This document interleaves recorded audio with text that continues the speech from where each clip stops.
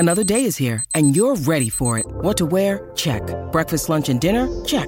Planning for what's next and how to save for it? That's where Bank of America can help. For your financial to-dos, Bank of America has experts ready to help get you closer to your goals. Get started at one of our local financial centers or 24/7 in our mobile banking app. Find a location near you at bankofamerica.com/talktous. What would you like the power to do? Mobile banking requires downloading the app and is only available for select devices. Message and data rates may apply. Bank of America N.A., member FDIC. When you need mealtime inspiration, it's worth shopping Kroger, where you'll find over 30,000 mouth-watering choices that excite your inner foodie. And no matter what tasty choice you make, you'll enjoy our everyday low prices, plus extra ways to save, like digital coupons worth over $600 each week. You can also save up to $1 off per gallon at the pump with fuel points. More savings and more inspiring flavors make shopping Kroger worth it every time. Kroger, fresh for everyone. Fuel restrictions apply. The one constant through all the years, Ray, has been baseball. It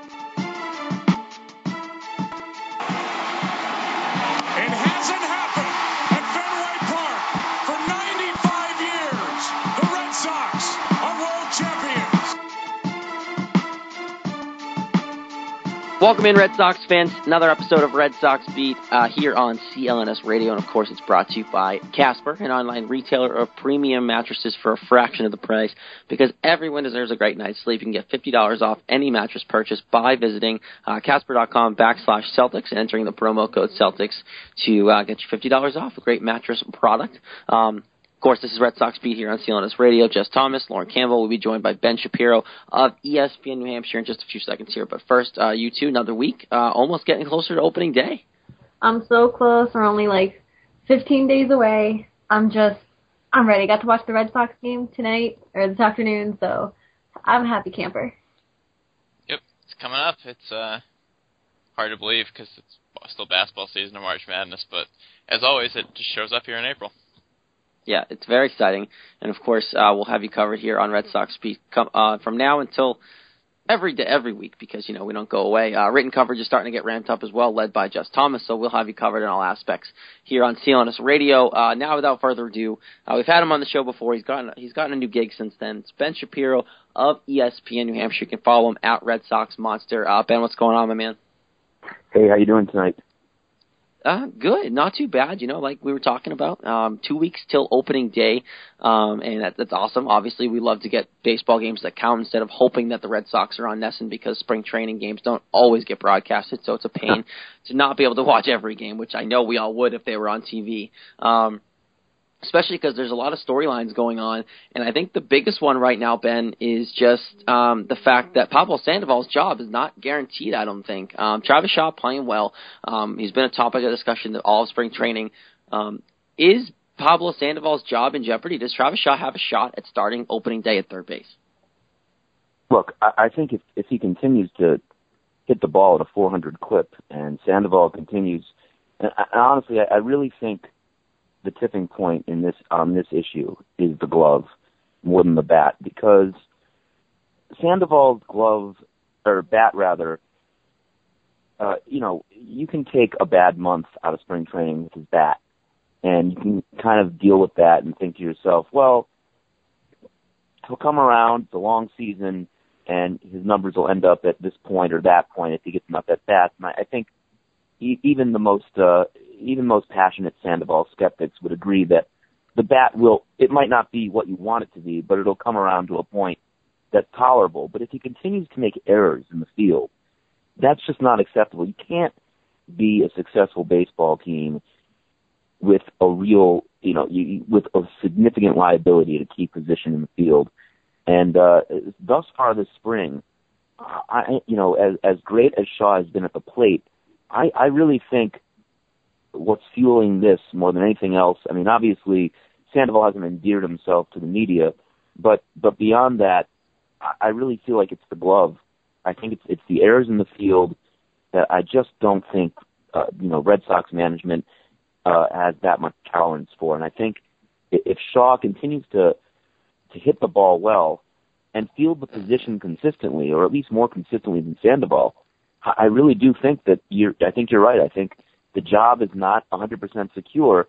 Now, there is that one other aspect of the whole contract, of course, because when you are paying a player $17 or $18 million a year, as they are with Sandoval, let's say he underperforms.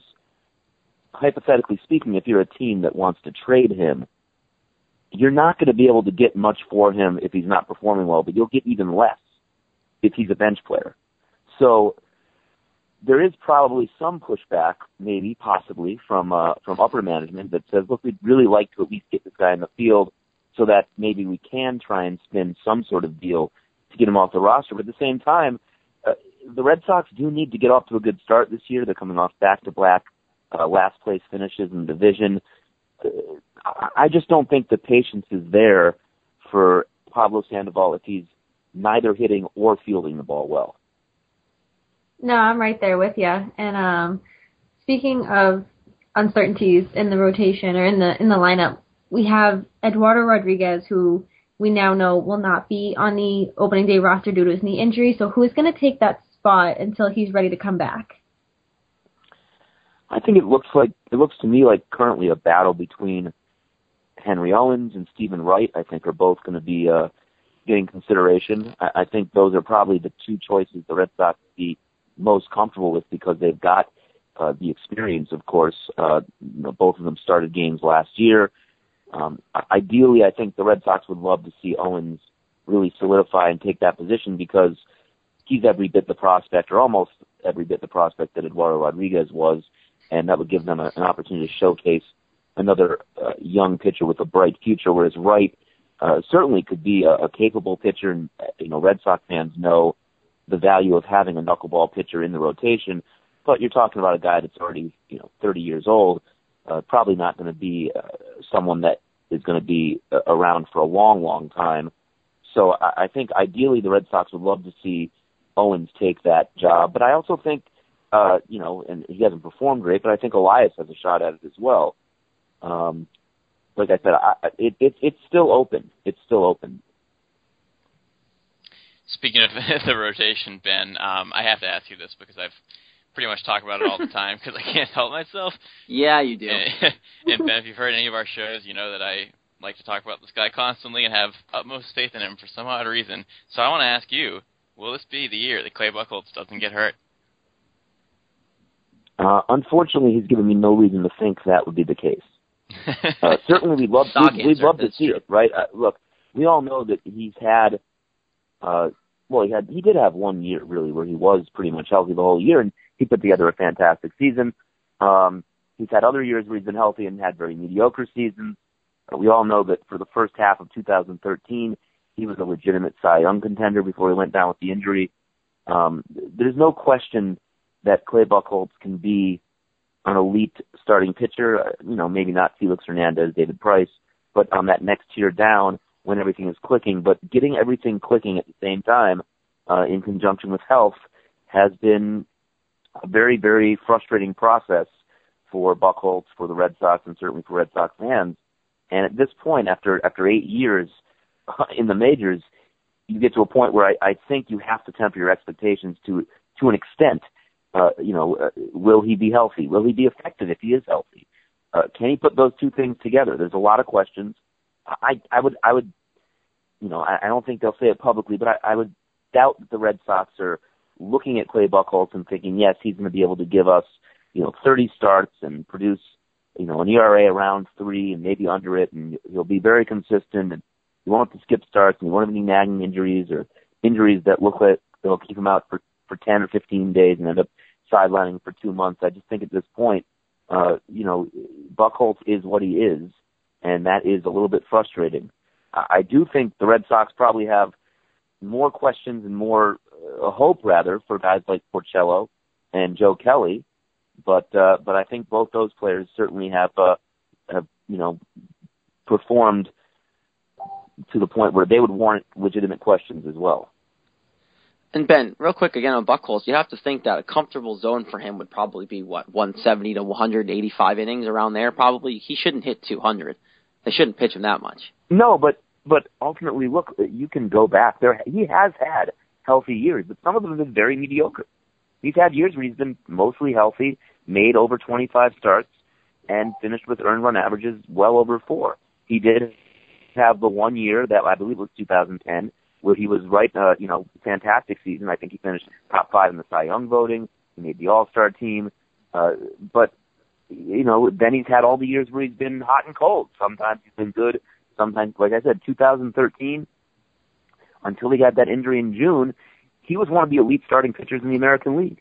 But then what was supposed to be a 15-day disabled list stint ended up sidelining him until late September, and he really was never able to come back to full strength until, even in the World Series, he was not at full strength. So I just think at this point, you don't know what you're going to get. You might get a guy that throws 180 innings, but there might be a lot of inconsistency.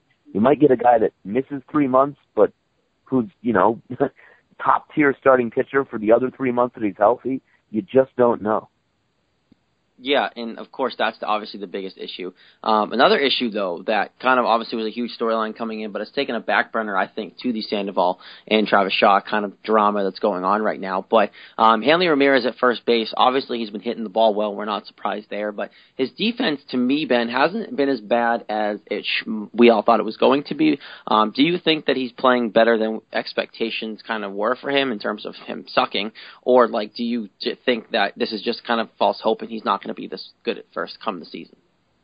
Well, I look, I'm not sure if you want to give him credit for this, but let's face it, he had set the expectations bar fairly low heading into this year, right? I mean, if he had showed up for spring training and committed 10 errors already and was hitting 205 with, 22 strikeouts, people would say, well, that's pretty bad, but, what do you expect, right? I mean, that's where the expectations were, and to his credit, he has dramatically exceeded them. I agree with you. I think, first of all, he is hitting the ball well. He seems to really be seeing the ball better. He's not striking out as much. Last year, Hanley Ramirez was really missing a lot of pitches in the zone. I mean, he was missing pitches that Hanley Ramirez hits most other seasons. It was a real aberration of a year, and you would hope that that's all it was. And thus far this spring, it appears to be the case. But of course, I think it's easy to forget, he got off to a red-hot start last year as well. He had 10 home runs, I believe, at the end of April, and I think he finished with 19 on the season. So, we do know that he can start hot and then cool off dramatically. And I think the key is going to be keeping him healthy. I do think playing first insulates him from injury a lot more than playing left field did. But at the end of the day, it's going to take more than spring training for Ramirez to prove himself to Red Sox fans. That being said, as you've already pointed out, fans are no question a lot more happy with him than they are with Sandoval right now. Sounds like a pretty similar situation between Buchholz and Ramirez. Both guys who can make you really good if they're healthy and play well, and both guys that you can just want to rip your hair out if they're not. Yeah, I mean, I think with Buchholz, I think the track record is a little bit lengthier. Ramirez's issues have more been, up until last year, have more been health issues. When he's been healthy, if you look at his stats prior to last year, when he has been healthy, he's been anywhere from a very good to an exceptional offensive baseball player. But it's the injuries that have really sidelined him, whereas Buchholz has really been inconsistent on a number of different levels, and of course also because he's been on the team for so long, I think Red Sox fans have a little bit more cynicism about him than they do with Ramirez. Look, if Ramirez has a great year this year, then he's spent 50% of his Red Sox career having a great year. So that's not awful. But if Buchholz does it this year, then of course there'll still be questions because it wasn't an aberration. Is this just his once every 5 years healthy and consistently good season? We don't know. Ramirez, I think, offers up a little bit more upside, but at the same time, you have to remember Ramirez is also getting paid about 25% more than Buchholz, and I think fans do, take that into consideration, and I think the team does as well. I do think Hanley will have a better season this year. I'm not sure if he'll be good enough to placate Red Sox fans who are already pretty down on him after last year, but I do feel better about him coming into this year than I did a few months ago. So you've mentioned some names we both have with Ramirez, Sandoval, even Travis Shaw, Clay Buchholz. Are any of those your player to watch out for this season, or is it somebody different? I think the guys to watch out for are the guys that, I think that everyone pretty much knows who they are, and I think they're the two young players. Betts and Bogaerts could be anywhere from very good to all-star to, possibly even garnering some MVP votes if things were to fall into place. They're both, very, very young players, so it's not out of the question that they see steady or even dramatic improvement in any season going, any one of the next 4 seasons or even beyond, because they're that young and there's that much talent. I personally, I think Betts is the guy that really has the most all-around ability. So far, Bogaerts certainly hits the ball better than anyone would have even hoped at this point. Hitting .320 at the age of 23 is an accomplishment in and of itself. But when you look at Betts hitting .291 and already showing the ability to exceed 20 stolen bases, exceed 20 home runs, 10 triples, 40 doubles, he has the potential to have a real fantastic all-around season this year. And hitting at the top of the order, you're looking at a guy that could score 100 runs. He could hit 20. He could steal 25. If the Red Sox were to have a good season and Betts was to have a great season, I do think he could sneak into that, grab some MVP votes, and he'd be doing so at under 25, which is always exciting. Well, Ben, you kind of answered my question during that, which is good. But just to go a little farther on it, a couple shows ago, it actually got deleted. So actually, no one even heard me say this, but I said, and Lauren can vouch for this, that I think that by the end of their careers, Betts is going to be a better player than Bogaerts. And I assume, by the way you answered that, by the way you said that you agree. But just to take that a little further, do you think once they're both retired and done, will Betts have had a better career?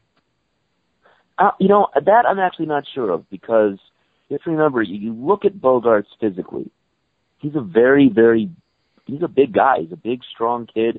He's still 6'4", over 200 pounds, and still very young. And, Bogaerts has the type of physique and the type of swing where once he gets confidence that he can consistently hit the ball, he's going to start to focus on driving it a little bit more, and he's going to hit some home runs. And if he becomes a shortstop that can field the position well, which he made great improvements last year, field the position well, hits over 300, and hits over 20 home runs, and he's hitting at number 3 in the order, that's 100 RBIs. That's not bad for a shortstop right there. And at his age, like I said, I'm hesitant to say that to really commit to either one of them being the better player. I think Betts is a guy I'd count on this year, but long term, Bogaerts could be something pretty special. Remember, like I said, he hit 320 already. He could hit 340. He could hit 350. I'm not saying it's going to happen this year. It might never happen, but clearly the potential's there. Okay, good. I'm glad I asked the question then. Excellent. I like the different opinions. All right, well, so we've talked about a lot of things, Ben. Now let's obviously we pretty much do this with everyone, but especially now with the season starting in just a couple of weeks. How many wins do you think the Sox can get? And if they get enough, will it be enough to win the division, wild card? Will they make the playoffs? And if they do, how will they do in the playoffs? Loaded question. Well, that's a lot right now. I'll tell you, it's amazing. We're 2 weeks from the season, but I still feel like there's a lot of stories to play out in spring training. And, of course, if you're asking me to make overall predictions, then those stories involve teams other than the Red Sox. I think this team has 90-win potential. And I think this year that might not win the division, but should be able to get them to the wild card. I don't see a powerhouse team in the American League this year. I certainly see teams have the potential. Right? I mean, you can look at the Cleveland Indians. They could be this year's American League version of the Mets with that rotation. They don't need to add that much offense to become a very tough team to beat. Obviously, the defending world champion Royals are going to be tough, but they have lost a little bit as far as starting pitching goes, and a little bit in the bullpen. I mean, Greg Holland was not a factor when they were making their run in the playoffs, but Greg Holland was a huge factor, throughout the season. And if they didn't have that bullpen depth through most of the season before Holland got hurt, then, their bullpen might not have been as lethal heading into the playoffs. So I think Kansas City's lost a little. I think Detroit is an interesting team. They've already got injury issues, though, right? I mean, they added Maven. He's hurt. Anibal Sanchez, they need to be good. They need Sanchez to be good. He's already dealing with some discomfort, and he's had injury issues every year anyways. But I do like, I think Detroit has potential. Houston is obviously going to be very tough. Can Correa build off his monster season? There's just a lot of untold stories. But if you're asking me to make commitments right now, I think the Red Sox have 90 wins in them. I think that they've got, if that doesn't win the division, I think it'll get them into the wild card. And look, when you've got Price and you've got Kimbrel, that's going to make you tough. But I still think right now, I just don't think the Red Sox have enough starting pitching for what I see to advance beyond an early playoff exit right now. Obviously, they've got the potential to change that. They can make trades. You could get the season out of Buchholz that you want, the season out of Porcello that Cherington wanted a year ago, the season out of Joe Kelly that Joe Kelly wanted a year ago. All those things could happen, but right now, I don't see it happening right now. Yeah, I definitely with you. I think the starting pitching is still a concern, I think, for a lot of us. One thing I wish they would do, Ben, is maybe go kind of kick the tires on Chris Sale now that whole thing in Chicago happened. But I don't think that's going to happen as well. So I really, it's one thing for people around Boston and even, and prominent beat writers and everything, speculation game about Chris. Anyone in the White Sox organization that I've yet to hear, suggesting that there is an active market for Chris Sale. And, yes, I guess if the Red Sox called up Kenny Williams and said, look, we'll send you, Anderson Espinosa and Andrew Benintendi and Rafael Devers and Blake Swihart, then, I guess you get Chris Sale back at that point. But I don't think that Dombrowski's doing that, and I don't think the White Sox are actually looking to make that happen right now. And I just think that the Chris Sale right now is sort of like the way, it's falling into the category. Every time there was any sort of blip on the radar for years where Giancarlo Stanton hinted at not being happy in Miami or Florida, everyone all of a sudden was, writing up their finalized trade proposal to get Giancarlo Stanton to Boston, and of course it never happened. And right now, I just don't think the White Sox are going to be dealing away one of the 3 or 4 best starting pitchers in baseball just because he happens to have, handled a clubhouse situation poorly. I think that you already see them circling the wagons with the owner coming out and asking for, everyone to sort of pipe down. And honestly, I ultimately think that this issue will probably resolve itself over time. Certainly if Sale hits free agency or demands a trade or, takes some sort of self-imposed strike, all bets are off. But for now, I don't see Chris Sale arriving in Boston. I didn't see Sonny Gray arriving in Boston last year. I just think that the Red Sox would have to get more creative than the let's go get this guy and just mortgage our farm system deal that people love to fantasize about sometimes. Yeah. Unfortunately, I do agree with you, Ben. I don't think it's happening. It would be nice, but I don't think it's happening. I think you're going to have somebody step up in this rotation here this year to kind of get where we want to be. Again, this is Ben Shapiro of ESPN New Hampshire joining us here on Red Sox Beat. Twitter is at Red Sox Monster.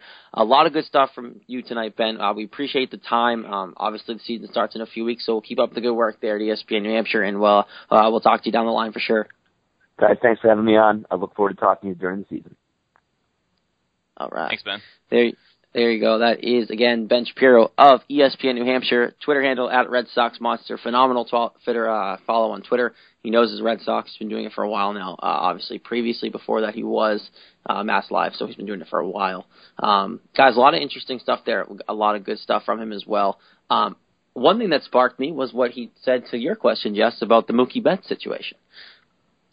Yeah, no, that's good. Yeah, I don't think I ever brought that up after that happened. That was definitely one of our talking points on the show that wasn't. That I made a bold prediction that would have loved for you to hear. But yeah, I said that I just feel like he has so much potential in so many different ways that just more than Bogaerts does. I can see, like, part of me thinks like maybe he'd wear himself out faster because he goes all out, all over the outfield, running into walls, running into everything, kind of like Pedroia does. And I don't think Bogaerts will do that as much because he's not quite that kind of player. He's more like in control and kind of less fearless, which is probably a good thing for his health. So I could see that, but it's just the things that Betts is capable of. For some reason, just part of me feels like he's just going to edge him by a little bit. And that's not to say Bogaerts won't have a great career, because I think they both will both be outstanding. It's just when it's all said and done, I think that Betts will have better numbers. Yeah, no, I actually agree with you. As much as I love Xander, I think that Betts is just has more potential. I think Xander Bogaerts' ceiling with his bat is kind of just a line drive hitter. Mookie has that pop already as well. So as much as I hate to say it, I do agree with that statement. That's awesome. I'm shocked. We should have talked about this weeks ago. Yeah. No. I also love your nickname for the show that was the show that wasn't. It's going to start being called that forever now. But yeah, no, I really honestly, I think that the way they're lined up, and I love Xander. Obviously, you guys know that. And I think he's going to be an all-star shortstop. He's going to be great, and his defense has gotten better. But just the way Mookie Betts plays, I think he's going to ultimately have a better career. He's going to be more known, obviously, for his defense. But he's going to have the bat, I think, to bring along with that star defense that I don't think Xander Bogaerts will translate to. And I think that's why I think Mookie Betts' bat is going to be what makes him a better player than Xander. He could easily be like a 30-30 guy, maybe even 40-40 if we're going absolutely insane. I could even see that happening because he's got some pop. Yeah, and I'm just afraid. Do you guys think he's wasting them all in spring training? He's hitting a lot. He's at 4 already. That's insane. In spring training, that's stupid because like most people don't even hit like 1 in spring training because they don't play enough, and he's hit 4. And he's still got 2 weeks left of spring, and now this is the time where they start to play more and more to build up to getting back to full games. So you might even see 10 from him by the time spring's over. Hey, if he can give me 10 a month, I'm okay with it. Yeah. If he just keeps it up into the regular season and does 10 in April, 10 in May, 10 in June, then we're talking. Right? Just 10 throughout the summer the rest of the way. I wouldn't hate it. That is for sure. About 60 home runs. Yeah. How many home runs? 50, 60 home runs. I'd take that. I'd be happy with like 30 home runs for him for the year.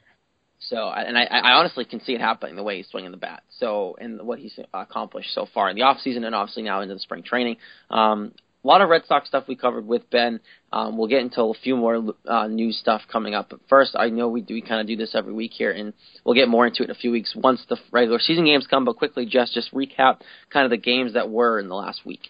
Yeah, obviously not a whole lot to say about them because some of them aren't even televised, and they're so unfortunate. And a lot of losses as usual because no one cares in spring. But just at least blinders. Yeah, at least a couple scores here. Lost to the Pirates 3-1 on Monday. Lost to the Yankees 6-3 on Tuesday. Lost to the Twins 9-4 on Wednesday, and that was the game that our writer Nathan Yeo wrote a recap for because he was at it. Took some pictures, which is pretty awesome. So unfortunately for him, he didn't get to see a better game, but he went to it and did a good job with that. So that was a 9-4 loss. Then on Thursday, finally, the Red Sox got a win over the Orioles at 9-5. Then they played a doubleheader kind of game like they did against the BC and Northeastern, and they lost both of those, 5-1 to the Rays, 8-6 to the Twins on Friday. And then yesterday, Saturday, they beat the Cardinals 3-1 in a shortened game, stopped by rain. And then today, they beat the Mets 9-4. So they have ended the week on a 2-game winning streak, which they put their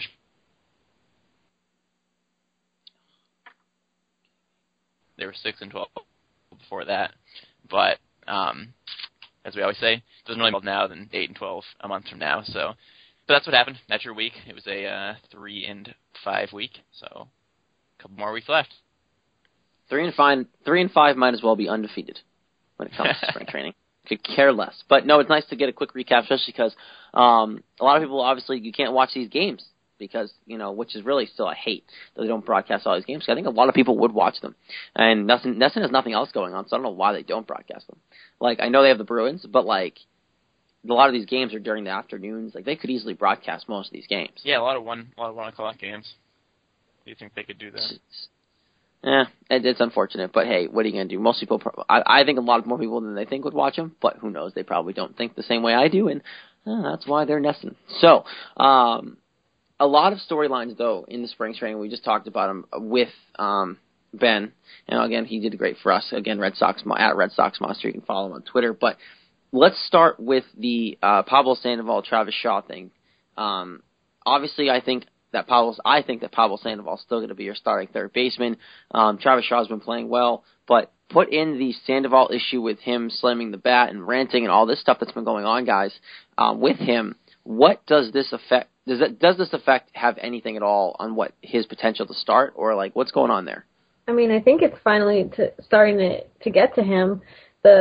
Just all the media, whether it's about his weight or his playing time or the competition going on for who's going to play at third come opening day. I think it's getting to him, and that's just his frustration coming out.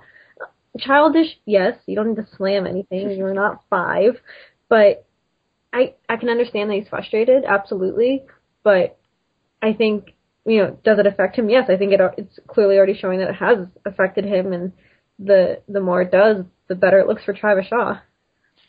Unfortunately for Sandoval, it continues to look like what I've kind of been saying, that some people aren't for Boston, and you got to have thick skin in Boston, and he clearly doesn't have thick skin if he's confronting a reporter about questioning his defense.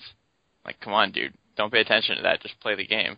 You can't do that in Boston. You can do it in other places, but you just can't do that here. And I said that like 3 weeks ago when more stuff with all the fat jokes and all that stuff. I was like, it's gonna affect him because he doesn't have thick skin, unfortunately, and it's happening again, and it's just making him look worse and worse as he continues to not play very good defense. He has a couple home runs, fortunately, but just between that and already being in the hot seat from last year, and Travis Shaw playing so well and so free, and everyone likes him, and he has no problems, and he doesn't have the pressure. It's just all lining up so well for him. It's just not looking good for Sandoval. And I think it would be a big statement if John Farrell started Travis Shaw on opening day, and I'd be totally cool with it, because I think it would. If that doesn't give Sandoval motivation to play better defense and play better, period, nothing will. And then if that's the case, then we probably don't want him on the team in the first place. So it's all systems go for Shaw as far as I can tell. I'm 100% on Shaw's bandwagon, and I was end of last year too. I thought that, and I think we all had talked about this, that he should be your starting first baseman. Do whatever you can to trade Hanley. I'm still on one to believe that they're looking to trade Hanley if they can at all. And I'm still not convinced that Hanley's going to be here through the entire season. But I would love to see Travis Shaw get a starting nod come opening day, whether it's first or third. It's not going to be first, so it's going to have to be at third base. And I think he deserves it. I don't think Pablo Sandoval deserves it. I'm still a fan of Pablo Sandoval. I'm still on that camp. I do think that he's showing more, like you said, Jess, that thick skin isn't there, which is unfortunate because I think we all kind of wanted this to work out for him, but I don't think it is, and it might not. And if that's the case, you do have a very good backup in Travis Shaw to take that spot from him. And right now, it looks like it's almost Travis Shaw's spot to lose, because if he keeps playing like this, I don't think John Farrell can sit him. If he keeps doing this for the next 2 weeks, I just really don't think he can start Sandoval. No, and I think Farrell is clearly in the hot seat. His job's on the line. And I wrote an article about this today that Farrell's job is not worth him putting his confidence in Sandoval just because he's well-liked or he's a good person to have in the clubhouse, because now his attitude is going to affect the other players. And you see players like Clay Buchholz, who he's constantly questioned about whether he's going to stay healthy. And I'm sure that's so annoying to him, and he just answers the reporters. He's just like, yeah, I got to stay healthy. It's my number one priority. And Sandoval gets asked about his defense, and he slams the table. Like, you just see, like Jess said, the thick skin. And it's exactly what you need to play here. It's not easy to play here. We'll turn on you instantly. And it's tough. It's not easy to play here. This isn't an easy clubhouse, and I think, like I said, Jared, it's going to be a statement if Farrell chooses Shaw over Sandoval, and I think he will. If he had to choose right now, it's Shaw's position. I think, too, for me, it would make me have a little more confidence, because you guys know I don't like John Farrell as manager. Most people don't. And I think it would show a lot more confidence for me in John Farrell if he was to do this. I think this is the right move. I think it's as long as it doesn't completely flip in the next 2 weeks. Obviously, we still have 2 weeks left. Travis Shaw could fall off the face of the earth, and Pablo Sandoval could start lighting it up. You never know. There's still 2 weeks. But if it stays the course like it is, and I believe it will, the right baseball decision is Travis Shaw. And obviously we know money talks, especially in a big market. But John Farrell, like you said, is managing for his job. So for that, you have to think he is going to go, okay, well, I need to win games. I can't have a slow start. Baseball-wise, Travis Shaw's killing it. That's the way to go. And people have compared his swing to a bunch of people. I forget. I saw it today, and someone compared his swing to, I can't remember who it was, but it was like a well-known player, and I'm like, yes, I completely agree. I'm going to find that. But, like, Travis Shaw has a smooth swing. Travis Shaw can play defense. Why? It doesn't make sense to have him benched. Yeah, on the Farrell thing, I totally agree. I think the cancer changed his mind about a lot of things in life, and one of those is, like keeping his job and not being so tentative and just to make decisions quicker and maybe not be quite so loyal if the player's not playing well. And I think he'll stick by that. And one of those great examples would be this. And I think he will. I think he will do what's best for the team, because no one player is worth his job, especially not one who has had numerous problems and given Farrell many reasons to bench him in the first place, like the Instagram photo and ranting at a reporter, like stuff like that. That's stuff that can merit getting sat down. It doesn't have to be benched. It doesn't have to be personal. It's just that Shaw's playing better. He has better numbers, so he's going to give us the best shot to win on one day, opening day, the first day of the season, and then you go day by day after that. I don't think it needs to be anything personal about Sandoval. It doesn't have to be anything like that. It's just strictly, Farrell talks about doing what's best for the team. That's probably what's best for the team, so I hope he doesn't. Yeah, absolutely. And today when I was watching the Red Sox game, Dave O'Brien, actually, they were talking about Sandoval and all this around him. And Jared, I know he said money talks, and it's funny because O'Brien was like, salary means nothing. Like, nobody's trying to hide the truth and what's going on with Sandoval. And it's just like, even Remy and O'Brien are talking about this. So clearly it's causing enough of an issue for them to talk about it live during these games. On NESN, which they usually filter everything that comes out of their mouths. It was just great to hear. It was perfect timing. Yeah, and I love that they're talking about it, and I love that because that means it really is an issue, and that means the team is talking about it, because if the NESN broadcasters are allowed to talk about it, that means it's actually a story, and that the team is actually part of this. And it was David Ortiz who compared Travis Shaw's swing to Adrian Gonzalez. That's right. That's what I saw. Yeah, I saw that earlier. Yeah. And that's completely accurate. The more I think about it, the more I see it. It's smooth, it's kind of compact, and it's great. Kind of uppercut. It's kind of a little bit of an uppercut, so that's where the homers come from. And look, I love Travis Shaw's swing, and his defense isn't great. I mean, it's not terrible. So it's better than what you probably are going to have with Sandoval there. So I would give him the nod, and I think, like I said, I would reach out and probably think 10 times more of John Farrell, if he was to sit there and start Travis Shaw. I think that's almost the biggest impact for me.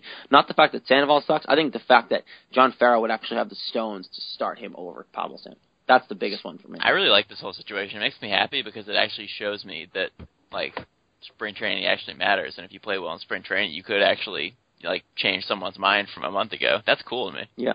I like that. Hopefully, I do too, but hopefully it doesn't just turn into a Jackie Bradley situation where you light up spring training, get the nod, then nope, never mind. 2 weeks later, see ya. Back in the minors. 2 weeks later, he's sitting like crap and he's back in the minors. That's what I'm hoping doesn't happen. Right. But I don't see it happening with Travis Shaw, because I think that, unlike Jackie Bradley, he actually has a swing in place and he has it down. So I think he's less inclined to do what Jackie Bradley did.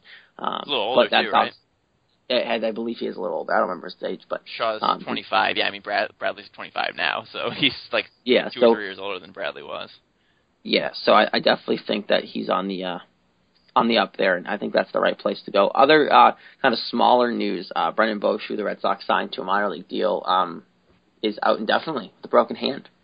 I mean, I want to know how badly he broke his hand for him to be out indefinitely. I mean, I know he wasn't a huge signing. They signed him a minor league contract, and he was just kind of like a backup plan for the outfield. But, I mean, it's not, like I said, it's kind of minor. It's not major. It sucks that he broke his hand and he's out indefinitely. But I think the Red Sox are going to be fine without him, and hopefully it doesn't come down to one of the outfielders either sucking or getting hurt to the point where we're fishing for an outfielder in AAA. That's exactly what I was going to say. It's like, it doesn't seem like a big deal now, but if something happens or someone gets hurt or someone plays bad, it might be a big deal. But they also have David Murphy, so that would open up a spot for him. Because I think I'm thinking that Bosch is probably ahead of Murphy at the moment. Yeah, I think so too. But now this has happened. Now it opens up the door for Murphy. Hopefully we don't need either of them, but just kind of looking ahead, it could be a big deal. But hopefully, if we do need him, he's back by the time they need him. Yeah, that would be nice. That's for sure. And other news quickly with the Red Sox before we do get to kind of the news that's been around baseball the last week or so, and I think you all know what that's going to be. David Price pitched a game, all against minor leaguers, but he did throw 5 solid innings, 76 pitches, only 6 hits, no runs, 8 strikeouts. I know that was minor leagues guys, but I think that it's a good sign seeing him at least be able to do that against minor leagues and not get shelled around. Yeah, it's definitely a good sign, and he had 6 strikeouts in his previous start, so it's definitely a good sign. I know he kind of started off a little rocky, but it's spring training. He just needs to find his groove in Boston, and still he could have given up 8 runs and struck out 2, and I still would be okay with him. Aren't we all? Yeah, it's good though. It's good to see minor leaguer or not, just to see him hitting the spots. And I saw a couple of videos from his start, and good accuracy, pinpointing right in the spot. So no matter who you're facing, that's good. Just to see like the quality of your throws and your mechanics and stuff working well. Yeah, I think so. And obviously we kind of we're never really worried with David Price because he could have had the worst spring of his career, and I'm really not worried just because it's spring and he's probably working on certain things. There's guys who go into games who just specifically work on pitches. Clay Buchholz went into a game specifically working on a fastball, and he only threw that for the majority of the time. So, if stuff like that happens in spring training just to get a feel for the pitches. So, obviously I never really take into account much of what I see in spring training. But it's nice when your ace actually looks like his ace. It's always a good sign. So a lot of stuff going on in Red Sox land, and kind of a great storylines. And obviously we talked, I think Travis Shaw right now is the big one. But the biggest storyline this week was out in baseball and not in Red Sox land. And it was Adam LaRoche and this whole situation with the White Sox. And he ended up retiring. And I think you guys all know the story by now, but quick recap. Adam LaRoche retired from baseball unexpectedly, and it was because he was told that his son could not be in the locker room every day. He was bringing his son to work every day, had his own locker, was on all the road trips, was everywhere with the team. And the team asked him a few times to dial it back, and he did not do that, and he was outraged by it and decided to retire instead of just maybe bring his son to the home games or just dial it back a little bit. The White Sox obviously came out and said, we just asked them to dial it down. We never changed our policies. You compare it to everyday life, like what job lets you bring your kid to work at all, never mind every day, all this kind of stuff. Guys, what do you make of this? And obviously it's kind of winded down a little bit, but I did want to talk about it because it was such big news. I know what side I'm on, but I want to hear your guys' piece. I mean, I'm kind of torn because I can see both sides. I don't think Adam LaRoche would walk away from $13 million if they asked him just to dumb it down a little. Now it's come out that players privately complained about his son being in the locker room, but then you have Chris Sale, who just absolutely exploded. And I mean, I love what he said for the fact that you can see just how he stands behind his teammates, and that's the kind of teammate you want. But, I mean, do I think a baseball clubhouse is a place for, 14 years old? I don't think that's the best place for a 14-year-old, but you can't compare an everyday job to baseball, because an everyday job, like a Monday to Friday, 9 to 5, or whatever you work, probably does not take you away from your family 9 months out of the year. So, yep. And I can see why he wants his kid there, of course. Why wouldn't you want anyone in your family there? So, I mean, I'm kind of torn. I can see both sides of it, because I'd want to be with my family as much as I could, but I wouldn't want my 14-year-old exposed to the language that baseball players can have and what goes on in the clubhouse and everything.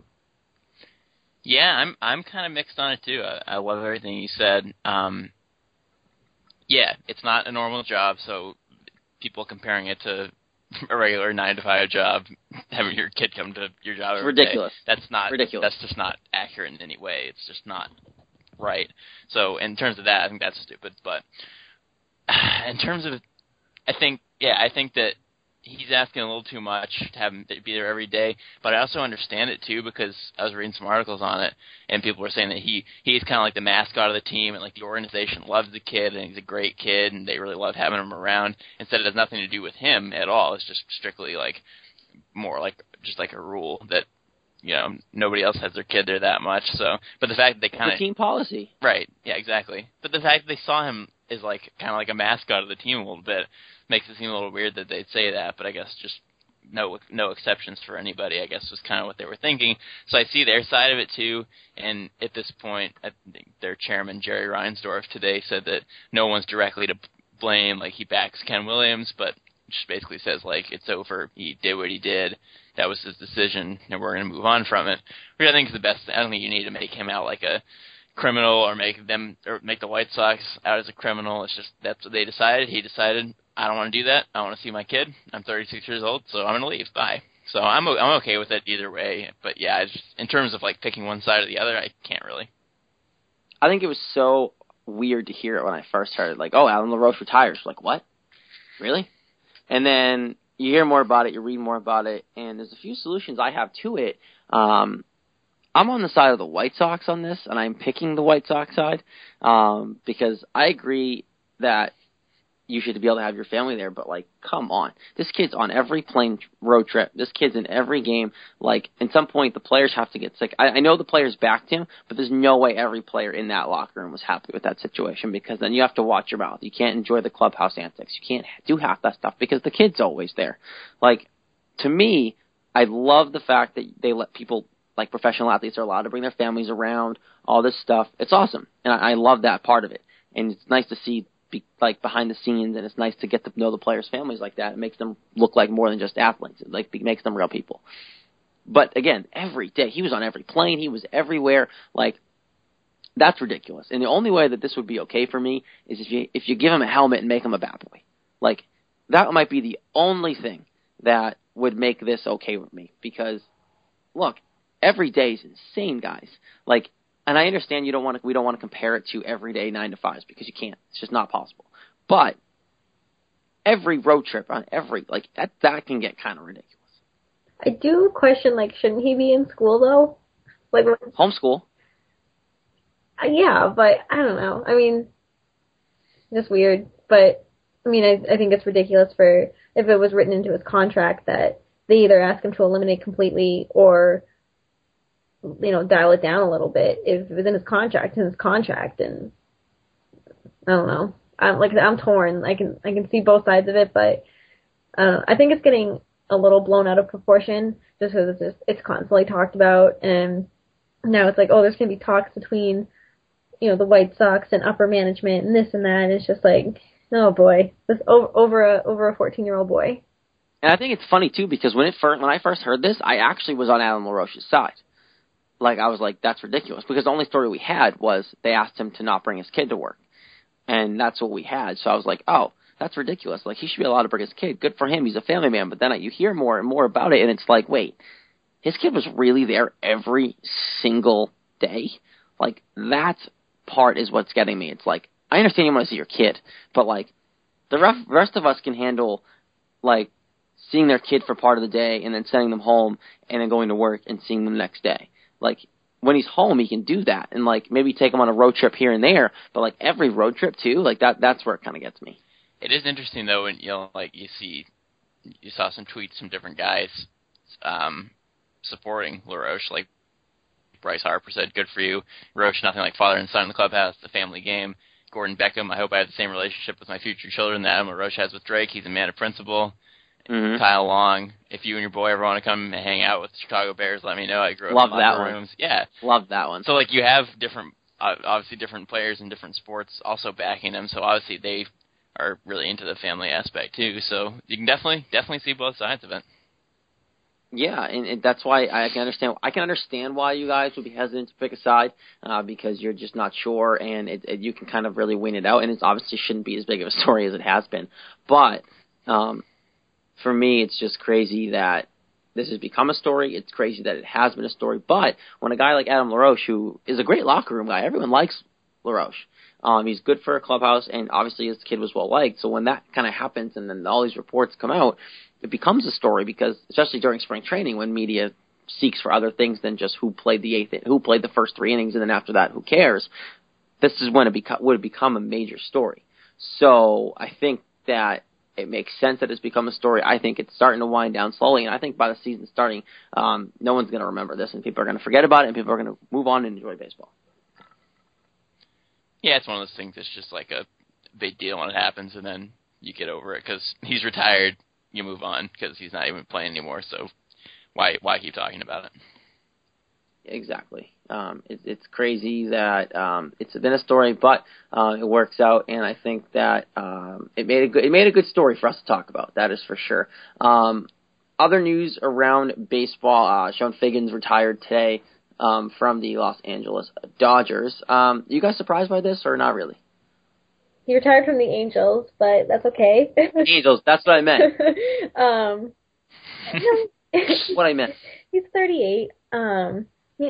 Two LA teams. He's 38 years old. He was a well-known player, and I don't know. I think he had a decent career, and he spent 8 years with the Angels, so I'm not surprised that he signed that one-day contract with them so he could retire with them. It was just a good moment, and he obviously hasn't played well when he was with Seattle, and then he kind of tapered off, and then he appeared for a little bit in 2014 when he was with the Dodgers, but it didn't last long there. So, I think it's time, and I'm glad he could retire with the Angels. Yeah, he's had really low averages the last couple of years, so I think his career was dwindling, and I'm sure he realized that. But I just always loved his name. I always couldn't get over his name because I know it's pronounced Sean, but I call him Chone because it's C-H-O-N-E. How is that not Chone? So I always enjoyed that part, and the fact that his full name is Desmond DeChone Figgins, or Deshaun if you want. But I love his full name. DeChone. It's DeChone to me, so Mr. Chone Figgins. So I always enjoyed him playing just so I could say his name. So for that alone, it makes me sad. But he is 38 and not good anymore. So obviously, true. Why wouldn't he retire? Speaking of careers being over, good old Boston beloved Bronson Arroyo. His career might be over, guys, which is very sad. I love this guy. I have just always loved him. I met him twice when I was like 15, and I even have his CD, confession time. I have his CD. It's a shame that if it's going to end, it's due to injury because, I felt he could make a decent comeback, and I'm not saying like Cy Young winner, but he was always very good. I love how high he kicked his leg, and I love the cornrows before. But it just sucks to see someone go down to injury, and he's 38 as well. So, I mean, obviously it's coming up on the end of his career regardless, but obviously it's not the way that he wanted to go out. Yeah, it's a shame, too, because he was such a durable guy during his career. So it's weird to see someone who was in such fantastic shape and never got hurt to possibly ending your injury with ending your career with an injury. Not an injury with a career. But, so, he had a great career, though, and I'm glad that he did well after being on the Red Sox. He wasn't one of those guys who finished here and then just fell off the face of the earth like a lot of guys do. He just continued to play, had a great career with the Reds, too, and long career, pitched a lot of games, a lot of innings, full seasons all the time. So, good dude, but yeah, I mean, he's almost 40, so it's maybe time to hang it up now. Very unfortunate. I would like to see him keep pitching, but obviously he most likely will not be. So obviously Bronson, we obviously will always hold him in our hearts here in Boston for helping us win some games here and obviously a title. So our hats off to Bronson Arroyo. Obviously not officially done, but I'm assuming his career is over. And one more little news and noteworthy piece here. Jacoby Ellsbury, good old friend Jacoby, is out with a wrist injury. Do we have a timetable on that, guys? I haven't looked too hard, so I don't know, but I've been kind of crazy busy. Yeah, I just threw it in at the end. It doesn't look like there's much timetable. They're not sure yet, but I really just basically brought it up solely to say that what a great move by the Red Sox to get rid of him when they did. He's old. Oh, yeah. He's had nothing but injuries since he left. Well, he was injured when he was here. Right. It wasn't like he was healthy, ever. I just remember this one, meme that, I think it was Masswell Sports, when Grady Sizemore, dove into the wall, and he's like, Ellsbury would have been out for a friggin' month. He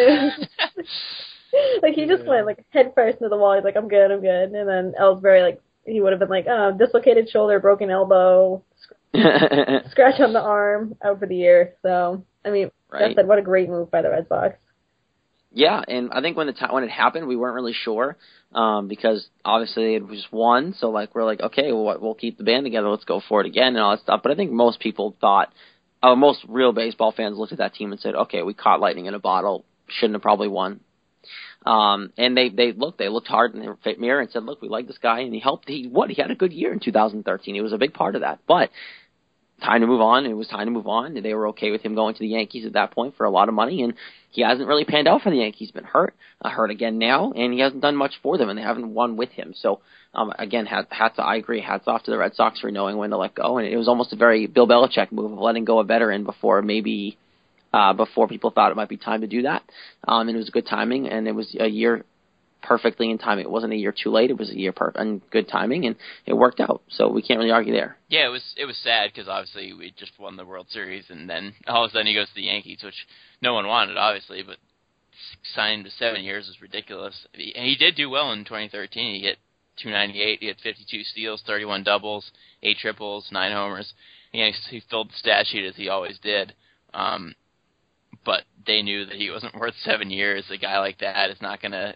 He's not going to be able to steal those bases forever. And, he played most of his first season with the Yankees, but his numbers weren't as high as they usually are. And then last year he missed 50 games and only hit 7 homers, only had 21 steals as opposed to the 50 to 70 he used to get. So it's just, obviously his numbers are going to go down, and now he's having trouble staying healthy, which he's had trouble with for a while. So it's just, that was the dumbest deal. Way too long of a deal for him, and we should just be happy we didn't do that.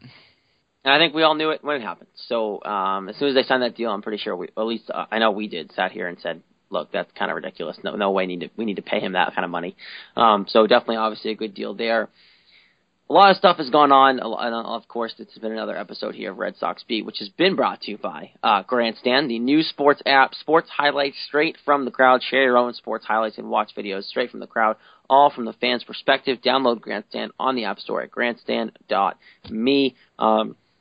We got to talk a lot about the Red Sox battle for third base and kind of what's been going on there. Ben Shapiro, of course, of ESPN New Hampshire, joined us, and it was great to have him on. You can, of course, again, follow him at Red Sox Monster. You can follow us here, the show, at Red Sox_Beat, as well on Facebook at Red Sox Beat Podcast. Just search that, and you'll find it if you haven't already. iTunes, if you can rate, review, and subscribe us, that'd be amazing. We'd love to have you help us out that way as well. Another good week, guys. Another good show, and I think we're just counting down the days now till a couple weeks from now. 15 days.